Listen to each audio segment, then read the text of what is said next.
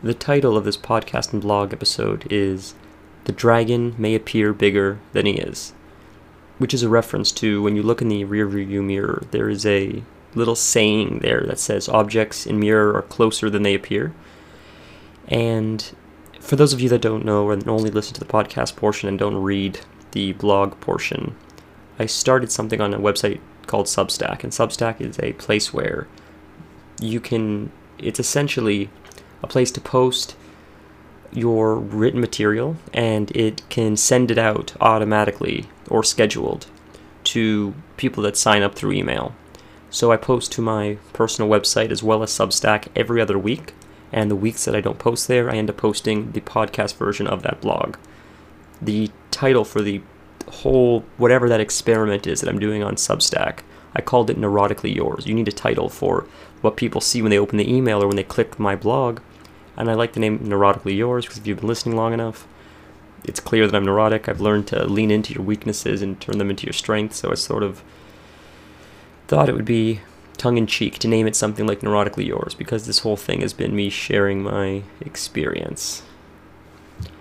So to get into today's episode, I'm afraid of a lot.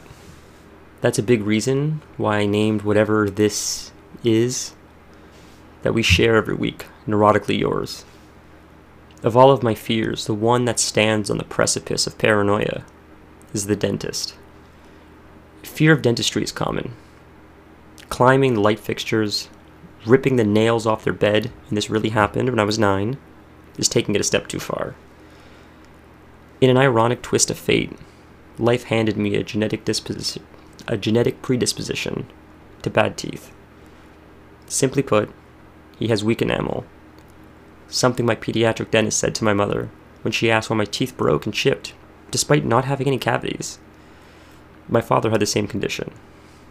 As Vonnegut says in Slaughterhouse-Five, so it goes.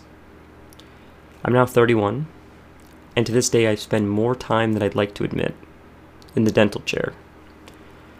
I've come a long way since vomiting in the car in an Ativan-induced haze at 13, and that's particularly thanks to a compassionate dentist who's patient with his worst patient. I've recently had an implant put in, and without question, that was the most excruciating experience of my life. No amount of Novocaine can prepare one for what's required to properly install an implant. I'll spare you the gory details, as that's not the point of this podcast. I wanted to make this podcast to talk about overcoming fears. Something I've learned about fear is, more often than not, it offers little benefit. In the case of me in my dental chair, the amount of fear I'm feeling going in no way alleviates my experience.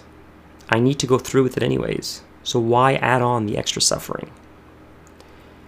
Easier said than done, many will say, and I agree, but that still doesn't justify giving in. I fought hard with this idea, thinking it was some kind of justification for my actions, but the truth is, fear only amplified the painful experience. Instead of suffering while I was presently in the dental chair, I suffered for months before leading up to it. So I wanted to share some things that I've learned over the years about overcoming fear. The perceived danger is always worse in your head. Every time I've been to the dentist, it's been unpleasant.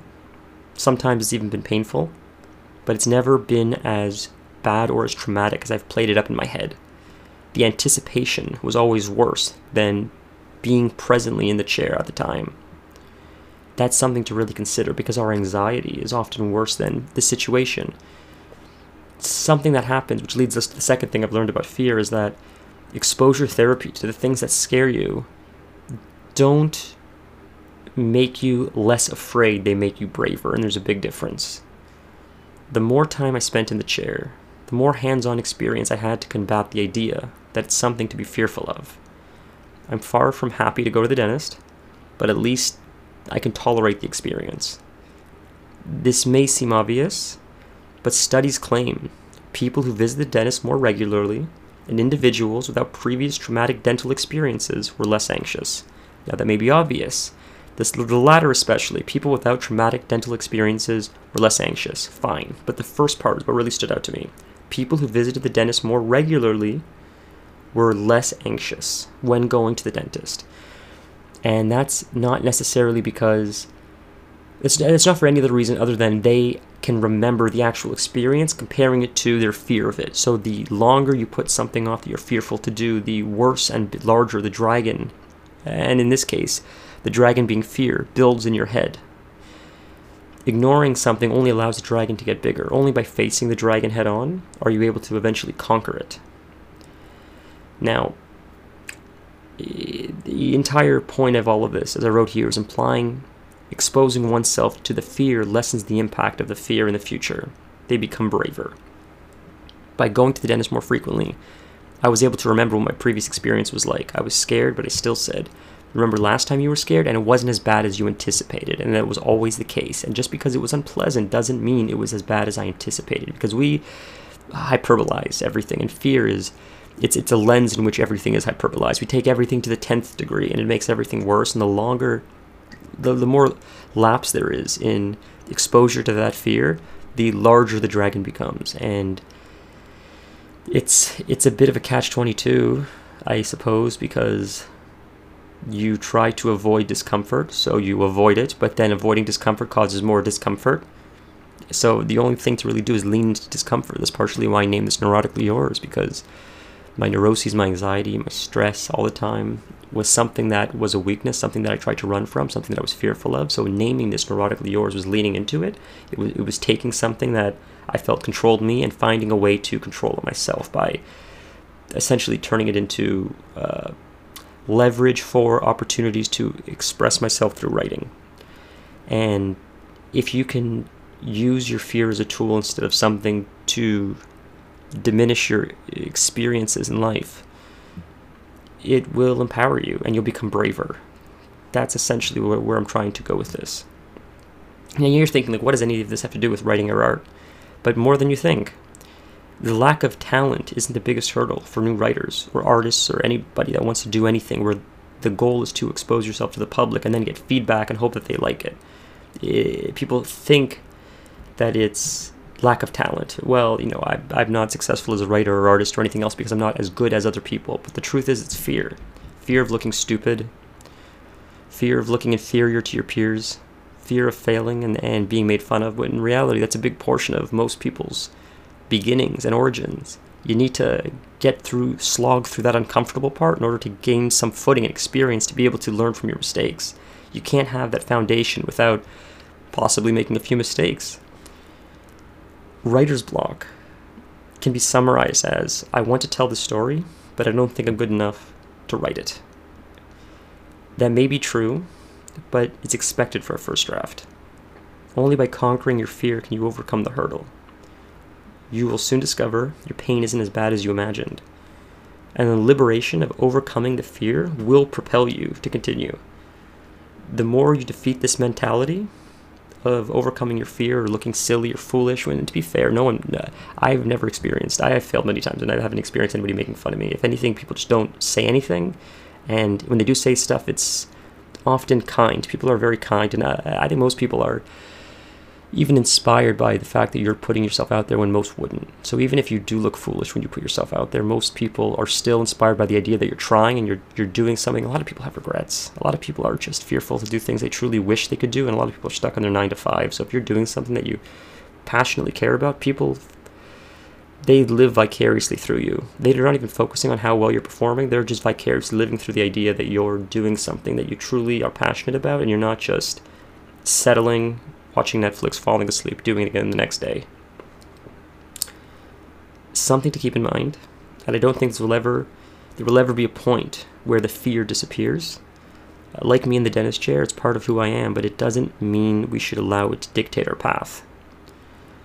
By maintaining momentum, in my case, writing every day with no exceptions, I remind myself it's not about writing well, it's simply about showing up. I believe if you show up enough, eventually you'll produce something worth sharing. And if not, there's always tomorrow. Now, to answer the question as to why I named this The dragon may appear bigger than he is. There's a very common tale of the knight that is asked by the king to go save the princess from the dragon. In a lot of tales, the dragon hoards the treasure, and treasure's valuable. And of course, treasure's valuable because there's a monster guarding it, and nothing in life is worth achieving unless there's difficulty to obtain it. Most things that are worth achieving, there's a level of difficulty in between you and achieving what you want, and that's the dragon. Only when the knight is able to face the dragon head on and defeat the dragon can he get the princess or the treasure. And in your life, we'll encounter many dragons, and only by challenging the dragon, looking our fear directly in the face and conquering it, can we have the treasure at the end, whether it be the princess, the treasure, or anything else. That's why I named it this, because it's a metaphor for facing what scares you most and overcoming it, and as a result, winning in the end. I want to thank you guys for listening, and until next time, Lorne Bronstein out. If you enjoyed this, it would mean a tremendous amount if you could rate it on Spotify or iTunes or wherever you're listening to this, because rating it allows other people to find it. I don't monetize this, so just to have exposure, if you can share it with your friends, share it on Twitter, share it on Facebook, wherever, that would be really cool, because the more we could grow, maybe the more people I could have on. I'd like to start entertaining the idea of having guests. I think it would be interesting to start interviewing people and understanding their journey. Everybody can learn something from everyone else, and I feel that there are a lot of interesting people there with stories to tell, and they just don't have the platforms necessarily. So if you know someone or you are someone that wants to come on, you can reach out to me on any social media platform, and I would love to have you on. That's mostly it. If you want to read my Substack, the link will always be in the podcast description. You can just Google my name, Lorne Bronstein, and you'll find my website, and anything else, anything you're willing to share is always greatly appreciated. Thanks again.